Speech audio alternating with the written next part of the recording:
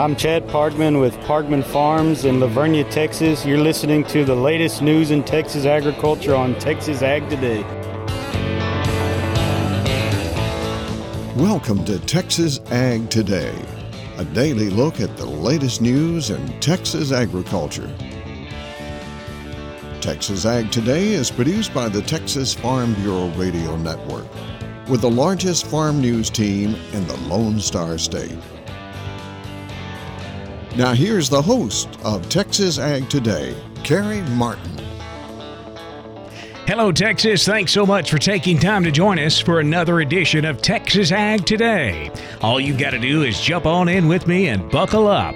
We're going to take a ride around the Lone Star State as we cover the most important industry in this greatest state in the nation, Texas agriculture. In the news today, all segments of the cattle market have set new record highs this week. Of course, short cattle supplies are a big reason for that, but strong demand is supporting those prices also. We'll have more on that coming up to kick off today's show. My name is Carrie Martin. I'm your host along with the largest and most experienced farm news team in the Lone Star State. And we're all standing by to bring you the latest news in Texas agriculture, from the piney woods of East Texas to the rocky ranges of the Trans-Pecos, and from the Panhandle down to the Rio Grande Valley. Here in the Texas High Plains, a lot of area farmers are exploring prevented planting. I'm James Hunt, and we'll talk about that on Texas Ag Today. The keys to successful weed management on the Texas High Plains while farmers continue to face challenges during the growing season. I'm Tom Nicoletti, and I'll have more in my report on Texas Ag Today. This is James Duggan in Marshall. We're going to do a little traveling this week, so you just come on and stay with us, kind of surveying the situation as we prepare for summertime, and the pre-summer activity is underway. We'll have those stories plus Texas wildlife news and a complete look at the markets all coming up. For over a year now, economists and cattle market analysts have been predicting exactly what is happening this week. A shrinking cow herd and short supplies of cattle will cause the market to reach record levels, and that's exactly what we've seen happen. Live and feeder cattle futures, cash, fed, and feeder cattle all hitting record levels this week. But the supply of cattle isn't the only factor at play here. Texas A&M livestock market economist Dr. David Anderson says demand is also playing a big part in this. Even with the huge price increases in cattle and beef, consumers show no signs of backing down, and they're willing to pay these high prices for high-quality beef. So far, they have been. And I think that points to the real wild card in this market going forward is, do we really enter some recessionary period? So the Federal Reserve certainly has been increasing rates, but it's using that tool to try to bring down inflation, to bring down prices, and we do that through cutting demand for everything. Yet so far, those efforts haven't seen much in the way of coming to fruit, at least certainly on the demand side for beef. Anderson says the economy does seem to be slowing down a bit, but employment is strong and beef demand is strong as well. The massive turnaround in the weather this year has brought out some advice from some farmers who have been around a while. Danny Krinke has been farming for 50 years in the Northeast Texas Panhandle, and he says these last few weeks remind him of some advice he got from his dad. He said, well, as long as I farmed, I don't know any more now than I did before. But he did tell me there's two things. If you're a farmer and you believe it's not going to rain again, you better quit. The other thing is when it does start raining, the longer it stays dry, the more it will rain. And so that probably describes what this season has been. That part of Texas has gone from a 2-year drought to massive rainfall in just a few short weeks. And all of that rainfall is now causing problems with planting delays. Yeah, and I'm caught up in the middle of that as well. I have not 1 acre of irrigated corn planted. We made the determination early on, looking at the long-term weather and looking at the models and everything, that we were going to not pre-water. It takes probably as dry as we were 4 to 6 inches of irrigation to get a profile ready. So we made the decision we were going to wait. Statewide, corn planting is just about complete, with 94% of the corn crop in the ground. A lot of Texas High Plains farmers are exploring prevented planting this year. James Hunt has the story from Amarillo. Prevented planting is so uncommon to our area that no one is very familiar with it. So we've spent a lot of time just guiding our customers through what the options are. That's Rachel Myers of Myers Crop Insurance in Claude, who says she's been receiving a bunch of calls from producers who are at least considering not planting a crop this season after being kept out of their fields by all the rain we've gotten the past few weeks. Prevented planting is an option available to farmers, but Myers says it's definitely not a one-size-fits-all proposition, and talking with your crop insurance agent before moving ahead is strongly advised. I've had so many people call and say, hey, my neighbor's going to do this, and they said, it's going to do this, this, and this. And there's so much misinformation and bad information floating around right now, and I don't think that's anyone's fault. It's just that, like I said, each situation is so different that I can't encourage you enough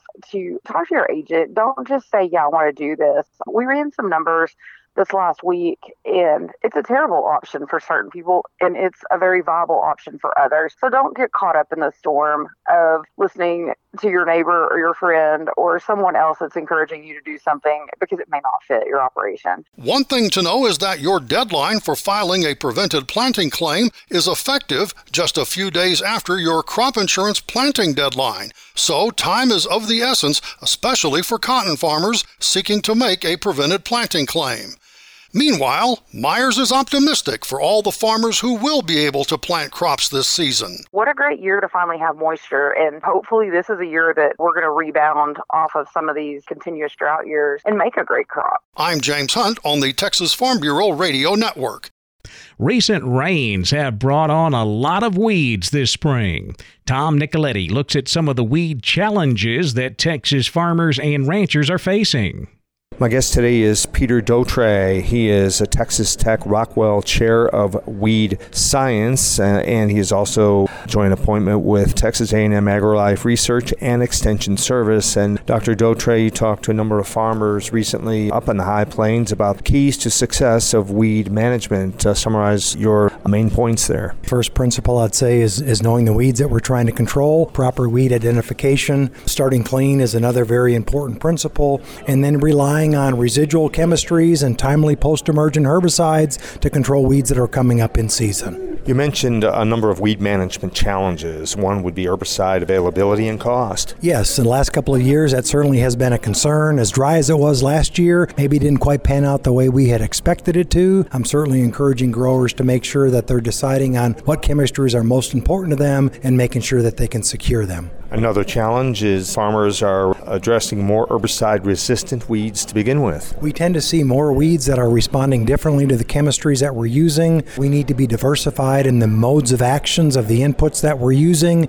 and not over-rely on a given chemistry that today might be very effective, but through selection pressure, some of those weeds, which are very resilient, might start to withstand some of those herbicides. Another issue that farmers need to address and keep in mind are label restrictions and changes in labeling. And that can occur with really any chemistry, but most recently we've been concerned about some of the newest technologies. The EPA has suggested that changes were coming. We've been anticipating those changes, but nothing has changed for high plain producers than what we saw last year. That is Dr. Peter Dautre, both with Texas Tech and Texas A&M universities.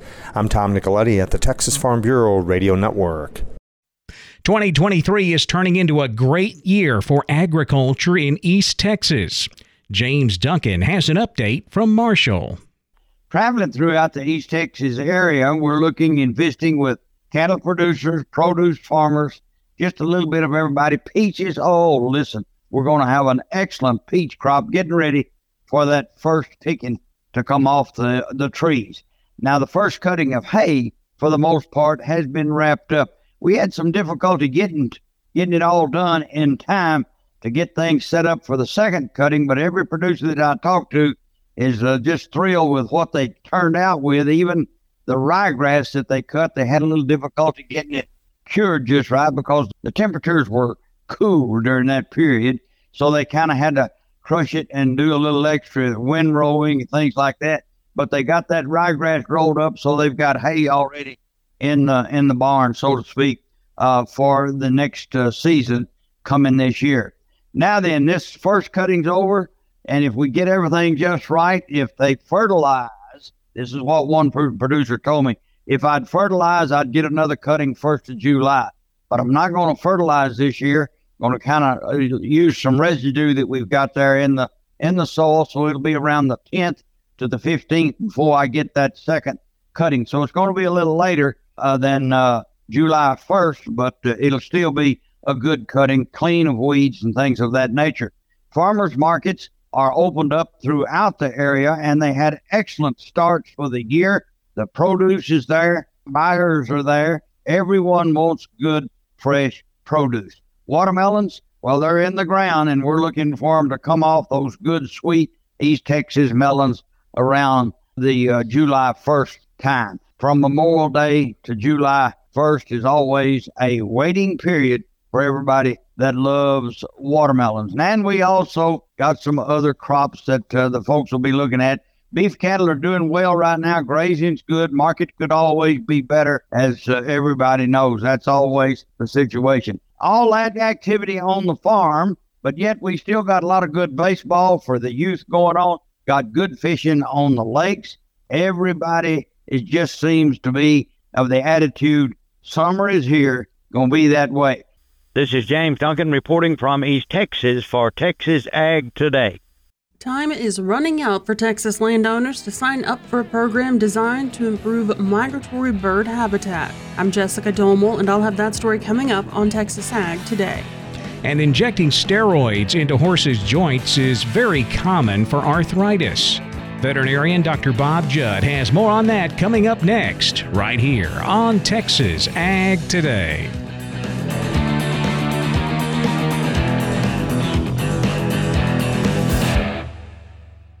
In Texas, there's pea-size hail and baseball-size hail. Guess which one hit our house? We didn't even know where to begin, but we called our Texas Farm Bureau insurance agent, and he was so reassuring. He knew exactly what to do to get our house back into shape and our lives back to normal. Now, we're even more thankful for the roof over our heads. Visit Texas Farm Bureau Insurance today at tfbinsurance.com to insure your home for Texas-size weather. Coverage and discounts are subject to qualifications and policy terms and may vary by situation.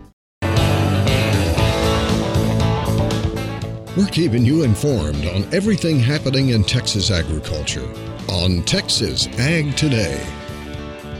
Injecting steroids into horses' joints is very common for arthritis. Dr. Bob Judd says a new study shows an oral steroid may be just as effective. Corticosteroids have been injected into equine joints for over 50 years, and yet there are no studies indicating the best drug to use and the correct dosage to use. There are studies showing that corticosteroids injected into joints can have both beneficial as well as deleterious effects. However, intra-articular administration of drugs is not without some risk, including joint infection. Also, administering intra-articular meds in some joints can be dangerous for the veterinarian, as we have to get under the horse for some of the back leg injections. And joint injections can be expensive due to the cost of the medication and the time required to perform the procedure, including a sterile prep at all of the injection sites. Recently, Dr. David Ramey indicates that the corticosteroid prednisolone has been used orally in humans with arthritis and was shown to be effective. He indicates he has used oral prednisolone in horses with arthritis in multiple joints for several years, and horses seem to have responded. To determine if prednisolone was present in the joints of horses after oral administration, a study was performed on 6 horses, which were given 400 milligrams prednisolone orally, and samples of joint fluid were tested at 3 hours. All joints tested contained prednisolone. So it is possible some horses with arthritis could be treated with oral prednisolone instead of injecting the joints. The correct dosage to use to treat arthritis has not been worked out at this point, but the one concern with giving oral prednisolone is the development of laminitis. However, laminitis is a potential concern in susceptible horses, whether you are giving it orally or as a joint injection. I'm veterinarian Dr. Bob Judd. This is the Texas Farm Bureau Radio Network. Time is running out for Texas landowners to sign up for a program designed to improve migratory bird habitat. Jessica Domel has more in today's Wildlife Report. Texas farmers and ranchers just have a few days left to apply for a new initiative designed to protect and improve habitat for migratory birds and waterfowl. Applications for the Migratory Bird Resurgence Initiative are accepted by the U.S. Department of Agriculture's Natural Resources Conservation Service year-round. However, to be considered for funding in the next fiscal year, landowners must get their application in by June 15th. Charles Kniper, State Resource Conservationist for NRCS Texas, joins us with more on the Voluntary Conservation Program. It's aimed at preserving, protecting, and improving habitat for migratory waterfowl, shorebirds, and other avian species. One of the core practices for the program in Texas is shallow water development and management. All of the things that we would identify through resource concerns and the alternatives that we would develop for individuals is completely voluntary on their part. Once they enter a contract for financial assistance with us, we'll develop a specification for what any individual would need to do to address those limiting factors for those migratory birds. So if they were in need of, say, food species, they may have a situation where they have adequate standing water, but they need food. We're going to design that practice so that we're going to plant the food on site versus if they have, say, food plants, but we need to do something to get water to be standing or to inundate the field somewhere, we'll do different activities such as diking or anything that can help hold water in place so that they have that shallow water area that they'll be in. Interested landowners can apply at their local NRCS office. For the Texas Farm Bureau Radio Network, I'm Jessica Domel. It's time to check the markets. Jessica will be back with a complete look at the livestock, cotton, grain, energy, and financial markets coming up next. Keep it right here on Texas Ag Today.